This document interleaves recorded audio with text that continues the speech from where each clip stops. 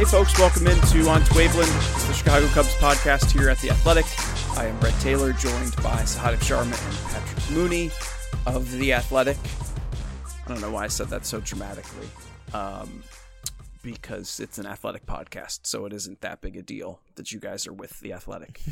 We got 10 games left in the season. You know, as a general matter, before we get into stuff, it's like, we have made it through 50 games of this 60-game season, and the Cubs still, as far as the COVID-19 protocols have gone, and I mean, I don't know. Did you guys see it proceeding this successfully 50 games into the season as far as the Cubs go? And really most of baseball since the initial Marlins and Cardinals outbreaks. Oh, gee. I mean, I can still feel that anxiety I felt the morning of whatever morning it was that I was driving out to Cincinnati for that first road trip, the only road trip they really went to, because obviously I just wanted to see if there was any value in going on the road. But that anxiety that morning was when the Marlins breakout was happening, I believe, and I was just there was a Reds pot like that trip to Cincinnati. Yeah. So I was just like, okay, is the season going to be canceled midway through my drive to Cincinnati? What's happening here? Like that was the feeling. That first week, after that first weekend, we were thinking about, this isn't going well at all, and this is going to end. And I think a lot of us felt that way just going into the season. It's like, okay, let's see what happens. But there's no way they get through the season, and they definitely aren't playing a full playoffs.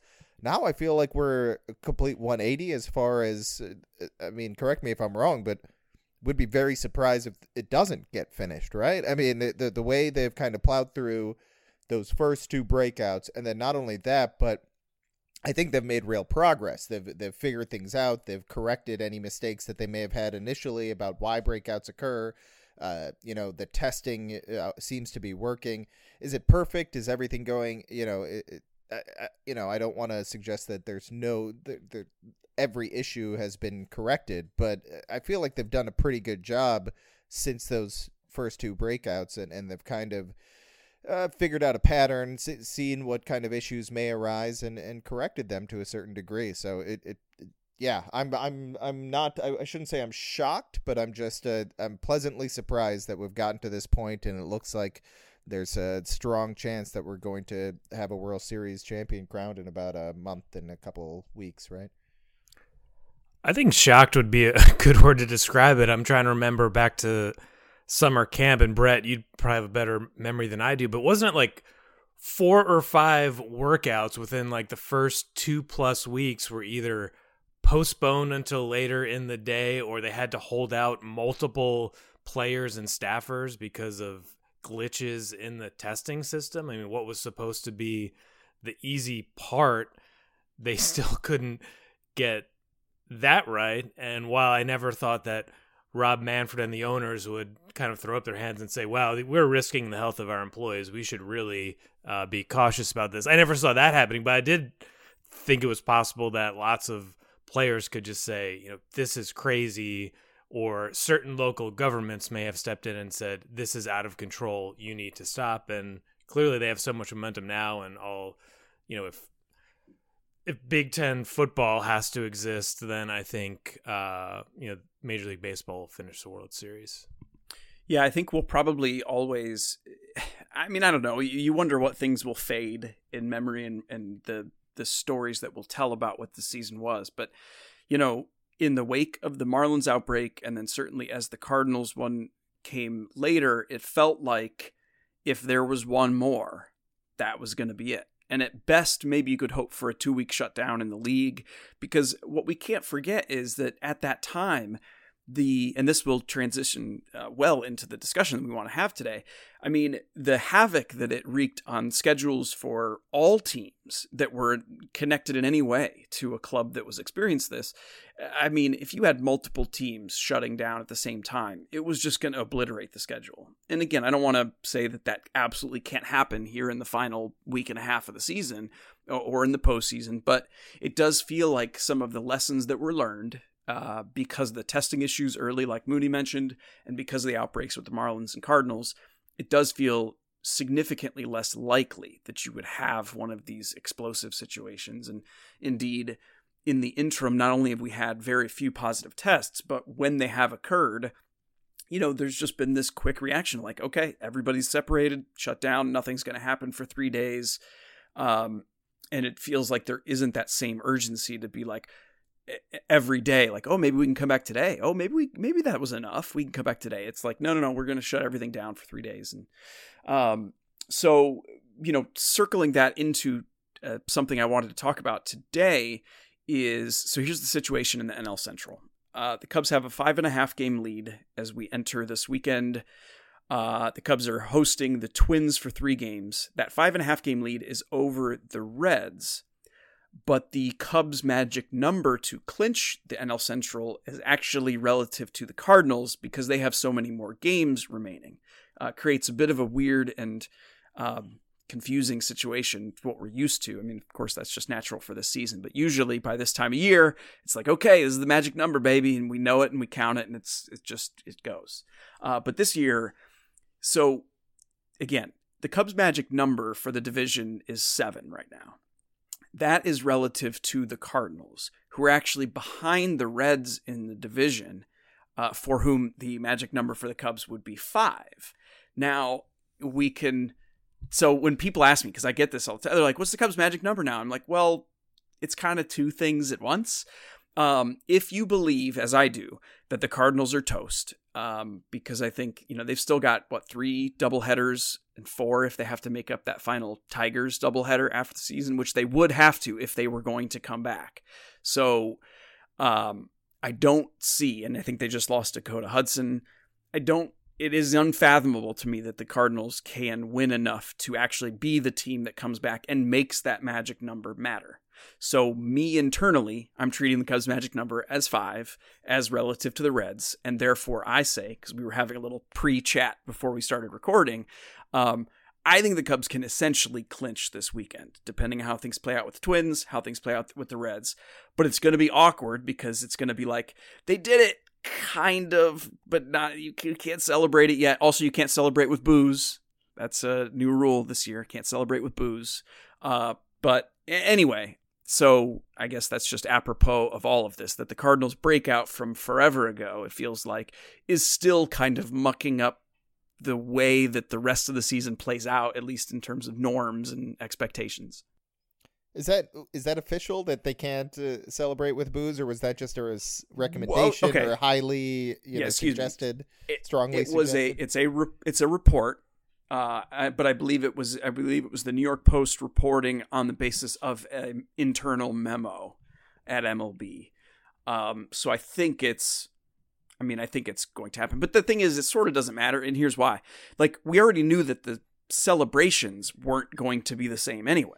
Yeah. Like, the protocols are not going to allow for the same kind of, like, in the clubhouse going nuts celebrations. So, whether it's... I mean, I'm just upset that we're deprived of Jon Lester getting the proper send-off from the fans. Now we're also deprived of Jon Lester drunkenly talking to, like, cameras for, like, half an hour, just going off on random sides and talking about how much he loves random players on his team or whatever. We're missing out on a lot here. I feel like this is not good. I'm a little upset about it. I would like to see Jon Lester have a few and give some thoughts on baseball in its current state. I think that's important for all of us, but yeah, I mean, I get what you're saying, Brett, as far as the 2 different numbers. I agree. The part of just looking at that, I think, is a big reason why at the end of this season, it's going to be really hard to say, well, like, this is what happened in 2020 and I'm going to push it forward to 2021, because I don't think it's fair at all to judge the Cardinals on this year. I think the Cardinals are a damn good team, a very talented team, and they're going to be a force to reckon with in the Central. They're just not equipped right now to compete. It's completely insane what they've had to go through. I'm not saying it's unfair. It's just the way the baseball sports world is working right now with breakouts and what they had to deal with to get back, to get back on the field and have a semblance of a normal season. But that's part of my takeaway right now is, like, I don't know what happens in 2020. I don't know who's going to win the World Series. But one thing I do know is I'm not going to take a lot away from this season. and analyze it for 2021. The Cardinals are going to be competitive. Yes, well, of course you will, because that's the only data we're going to have for like 6 months of analysis. But I know what you mean. I know what you mean. I'm not going to take make grand conclusions specifically about the Cardinals. Although maybe I should because the Marlins look damn good to me. I mean, they look pretty damn good, and they're a force. I mean, Patrick and I wrote a piece together this morning, kind of talking about the playoffs, and the Marlins are one of those teams that I don't know if the Cubs really would want to face them in the first round. I mean, Sixto Sanchez does not look like the type of guy that you just want to face for the first time in a real game, highly competitive playoff game. That seems like a pretty terrifying scenario, in my opinion, for the Cubs. Like, if he comes out there and just shuts them down for 6-7 innings, that'd be a scary first game to see for the playoffs.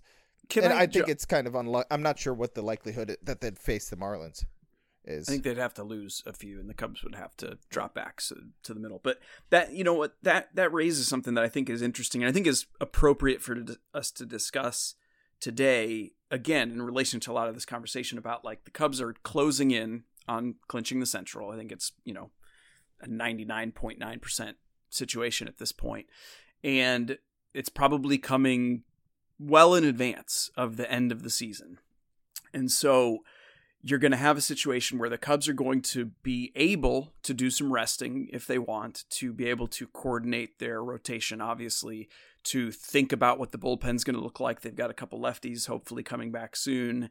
And then also to observe what that initial matchup might be, because it's very likely to be a team that you haven't seen this year at all. I mean, this is very unusual to be heading into a postseason where you might be seeing players and a team for the first time all season. And like, I don't know what obviously you're going to be, your pro scouts are going to be on it, but like in terms of the players themselves, I don't know how you do prepare for that. It's got to be an advantage to have clinched earlier rather than later, but like, what do you do with that time when the team you're going to face is probably a team that you haven't seen all year? Well, stop stealing my ideas for content, Brett, because I was going to ask Ross about that. Start typing in the background right now. Sending it, I just had an original idea, guys. That's my Marlins thought kind of sparked that idea. I mean, and they're facing a team late in the season for the first time right now too. So I think I can actually get. Ross has been like hesitant to answer questions about the playoffs, but that's my loophole to get him to answer the question, because they're facing the Marlins for the first time too. So I just want to see how he feels about it. It's a good point. I don't know. Like you talk about pro scouting and advanced scouting, that's being done differently this year too. So I'm curious who has the advantage there as far as pitchers versus hitters. How do the hitters how does the team in general feel about preparing for a team that they just? I mean, it happens in the World Series often nowadays, every year, right? But throughout the playoffs, there's a good chance the Cubs are going to be facing teams that they didn't see at all, and that's just weird. And it has to be a little uncomfortable and a little, I don't know how this will go. Like who has the advantage there? And I know Cubs fans will definitely say the opposition, just because I feel like Cubs fans just stress out when there's a new pitcher on the mound that has any semblance of talent, and the Cubs offense has to go up against them. Probably worth noting that the Cubs laid off roughly 6 of their pro scouts last month, though technically their contracts run through the end of October, and there was an expectation that those individuals would still contribute the rest of the year. In terms of Joel Sherman's New York Post report, I believe the MLB's policy was teams could no longer provide those like buckets and buckets and buckets of beer and champagne. And I'd imagine that the Cubs, ever resourceful, especially when the media can't go anywhere in Wrigley Field except for the press box, will somehow find a way to have a drunken, wet celebration. That would be my guess. And we gotta hope. Yeah. I'm sure it'll somehow leak out on social media. And then final thing in terms of takeaways from this year, of course, the hot if we're going to definitely blow everything out of proportion that happened this year. I mean, it's going to be like the second day of the offseason. Brett will be going through this as well of John and Lauren be like, okay, so what do you got between now and pitchers and catchers reporting when there's no GM meetings, winter meetings, Cubs convention? Oh yeah, and the Cubs aren't going to sign any like big free agents at all, and they probably won't be able to make any big trades because all of their best players had terrible years this year. Oh God, you're giving me hashtag content. Terrible editorial anxiety about him. Like now look, I want the Cubs to make a deep postseason run just because I do. I swear it is not a totally cynical thing. I just want it as a fan. But when I do look ahead to all that stuff, I'm like, oh, please God, have another month's worth of games to have content. And the Marlins swept them in 2 games. Yeah, I know it's going to be something like that. Oh, and then those 2 games will be relitigated for the next 2 months because it's what we have. Yeah, but I mean, you do raise, like, that's another thing that, like, obviously a lot of our conversation today is sort of teeing up stuff that we're going to be experiencing, but the offseason is another one where it's like, we did just get word that the GM meetings aren't going to take place as expected. There'll be owners meetings digitally as they have been throughout this year, but they're going to need to approve that Mets sale at some point. And the winter meetings, I believe, are not, I think they're officially still on, but I don't think anyone has an actual expectation that will proceed, both because of COVID-19 related issues, but also because when you've got the massive shrinking of the minor leagues that's going to happen into next year and the reallocation of resources, well, half of the winter meetings is a big industry event for the minor leagues. And so I think there's probably going to be less reason to do it for that. But it does make you, this is obviously a very meta conversation for 3 content creators, but even from a fan perspective, I do think about the fact of like, well, what is going to be the sports engagement level for people in the off season? Because, heading into this year in a pre-COVID world, that was a big, it was a big conversation piece for baseball. They were thinking openly about how can we transform some of our events to create a little more engagement, create a little more attention, and a little more attention. And now they're going to have an off season where it's going to be just incredibly challenging again. And I don't know what that's going to look like. It'll look like a lot of Theo Epstein quotes that seem kind of ambiguous, but basically get to the point of like, hey, guys, get ready for nothing to happen except for shrinking of baseball operations and any spending of money, basically. Yeah, but I think too, I mean, transactionally, I think we will. My guess, if I want to tee this up for people, is I think we will actually find it is a pretty interesting offseason in terms of like the quantity of transactions, because I think we're going to have a huge explosion in free agents this year. And I think that we're going to see that for the most part, they will still aim to find jobs. I just think that they probably won't get as much as they're used to getting. But in terms of how you turn that attention on baseball without any kind of marquee events, with a postseason it's going to be weird. I mean, it's not going to create the same kind of like after chatter that I think we would have from a normal postseason. And, I'm thinking about too that this week the Cubs announced, and MLB did for all their teams, but announced spring training. You can get your tickets in January. And I think, again, this is all kind of the same conversation where it's like we have to exist in this world where we're like, okay, things are coming, they're on the schedule, and it's like what we talk about, but we all know better than that. And even in the most optimistic world where Rob Manfred was participating in a town hall at Hofstra this week and talking about a lot of these issues going forward, I found it very interesting that he said, the experts that they're working with, and they do have, the league and teams have a strong incentive to get the best possible information about the vaccine process and what could be deployed. He expressed that their experts are telling them they have confidence that by the time the regular season is starting, there's going to be a vaccine in deployment such that you can have fan attendance. And that too ties to what this offseason is going to look like. Because if it's true that teams actually believe that, well, that that has a pretty dramatic impact on your budgeting process. But for the teams that don't think that, well, that's going to have a dramatic impact on their budgeting process. And so I guess to try to, before I try to tie this back into the more immediate term of what's coming in the next 10 days in the postseason for the Cubs, let me throw it to our sponsors for a quick word. This is The Athletic's Sheil Kapadia here to tell you about Liquid IV. Nobody likes to feel dehydrated. Maybe you get a little bit of a headache, dry mouth, you just don't feel like yourself. But believe it or not, dehydration still occurs daily in 3 out of 4 people. With Liquid IV, you have the fastest, most efficient way to stay hydrated. Each serving helps you get as much hydration as 2 to 3 bottles of water.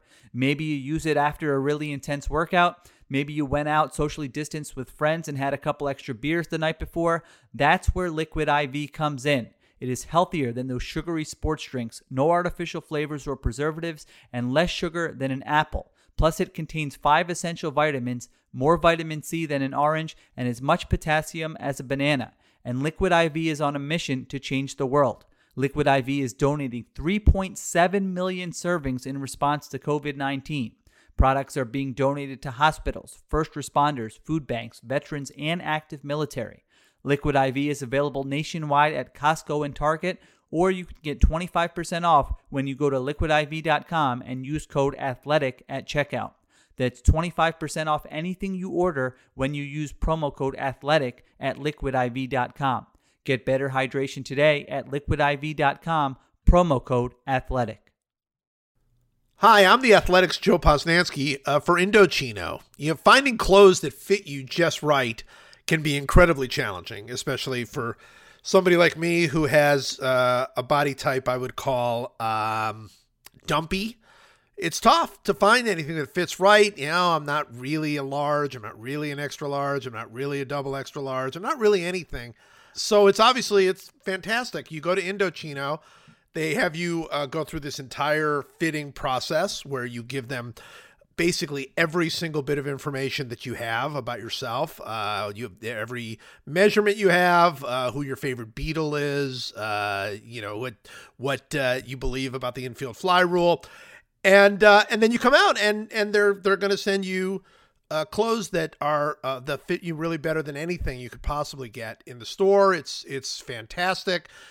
With Indochino, you get custom fitted suits, coats, casual wear at surprisingly affordable prices. Customize everything from the fabric and lining to the lapel shape and monogram if you're a monogram kind of person. If you're getting married, Indochino is a no-brainer for you and your groomsmen. Forget about the off-the-rack suits that don't fit different body types. Indochino gives everyone a tailored fit. Visit one of the Indochino showrooms across North America or book a virtual appointment and shop online at Indochino.com. And right now, you'll get $30 off any purchase of $3.99 or more when you enter the code JOE at checkout. Look at that, Joe. It's for me. Joe at checkout. That's super easy to remember. You go to Indochino.com and the promo code is Joe. Okay, so circling back to all of this kind of ambiguous, forward-looking conversation about spring training backwards to the offseason, backwards to the postseason, which is going to look different, and now backwards to the final 10 days of this season. And that, too, is going to be odd because, because the postseason is going to look very, very different than what we're used to, that is going to impact the benefit that you can get out of trying to rest guys and trying to, they've played 50 games. It's like, it's not like you need to rest Javi Baez in terms of like, oh, that wear and tear. He really needs a lot of time off. It's less about that and more about what can you do over these 10 days to try to maximize your chances of winning 2 games in a super short series against a team that you probably haven't seen at all. And I don't know that we have the answers to that, but I think that that's going to be the interesting conversation over the next week, given that the Cubs are going to win the NL Central. They just are. You can freeze and cold take me in a bit, but they are going to win it. Yeah, I mean, we just need to. It's. I guess I agree with you, Brett. So we if they somehow blow this, they can yell at both you and me as well. The Cubs are likely going to be, in the driver's seat and trying to figure out how to line up their rotation and things like that. I think it does. I mean, it matters a lot for them, right? If they were bringing this down to the wire, what a mess we'd be talking about. Whoa, if you, Darvish, and Kyle Hendricks had to go on the final 2 days, how do you handle that first series? They may be the favored, the higher seed, but if you don't have Darvish and Hendricks kicking off a series, they're not the favored team. Right, that's a kind of a scary situation for the Cubs if it ever comes down to that during this playoff run. I don't know. I think that's essential to get you and Hendricks lined up first.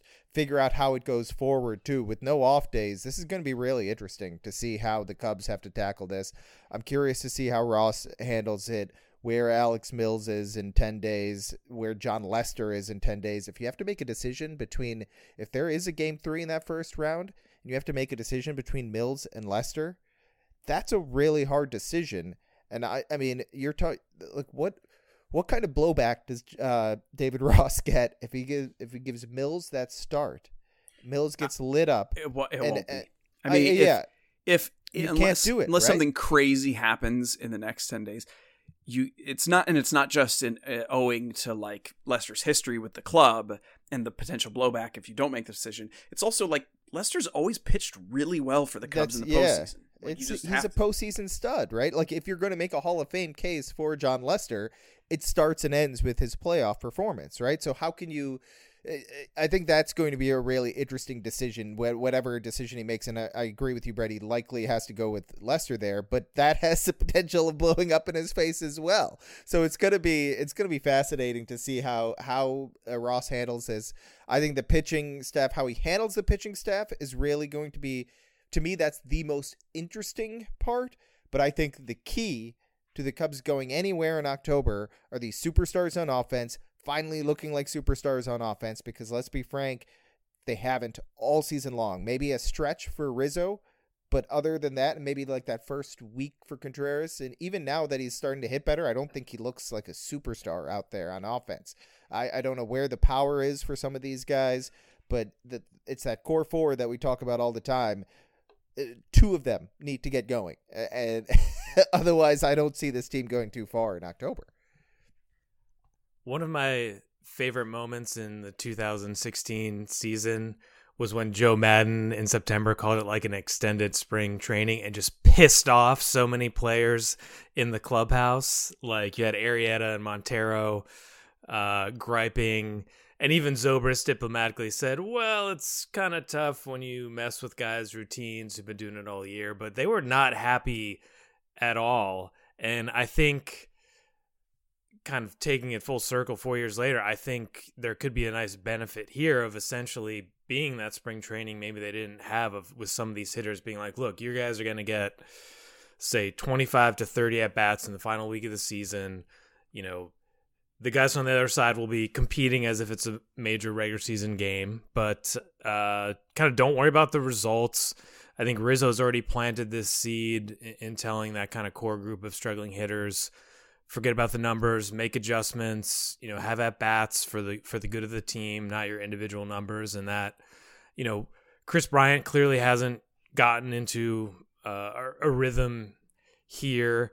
Javi seems to be kind of picking it back up again, and he's always been a player who historically gets better as the season goes on. He's streaky, he can get hot, and kind of has a good sense, in game of what he needs to do. And so, yeah, I think on the hitting side, that's where they go. And then, Sahade, you've written a lot about the bullpen and Brett, you as well, of like all of a sudden Jason Adam is kind of an interesting guy. If you have Chafin, Quintana, not Chatwood, but you do have these kind of options coming to where, maybe it's not Lester or Mills, it's kind of how they just kind of go all hands on deck to figure out the rest of their pitching staff in October. Yeah, so I think that's a good place to leave it, because that sets up a lot of what we'll be looking to evaluate and deconstruct over the next week. And even if we can't necessarily exactly foresee what the benefits are going to be this year of locking things down early, we can speculate about them, but either way, I think we would all agree it's clinch it sooner rather than later. I mean, it's not. I've never bought into the thing where it's like, no, you want to feel that energy of competing right down to the end and carried in the postseason. And I mean, we'll always have 2016 as the perfect example. That I mean, they clinched like almost 3 weeks before the postseason, and it did not hurt them at all. So that's what we'll be looking for. And in the meantime, we'll be back at you early next week. Hopefully, be able to say the Cubs have kind of clinched, kind of not, because it's who doesn't love to live in that ambiguous world. So thank you all so much for listening. That's Sahadev Sharma and Patrick Mooney. Check out their stuff at The Athletic. I'm Brett Taylor. Check out my stuff at Bleacher Nation. We'll be back to you soon with On to Waveland, the Cubs podcast here at The Athletic. Thanks. Take care. Have a great weekend.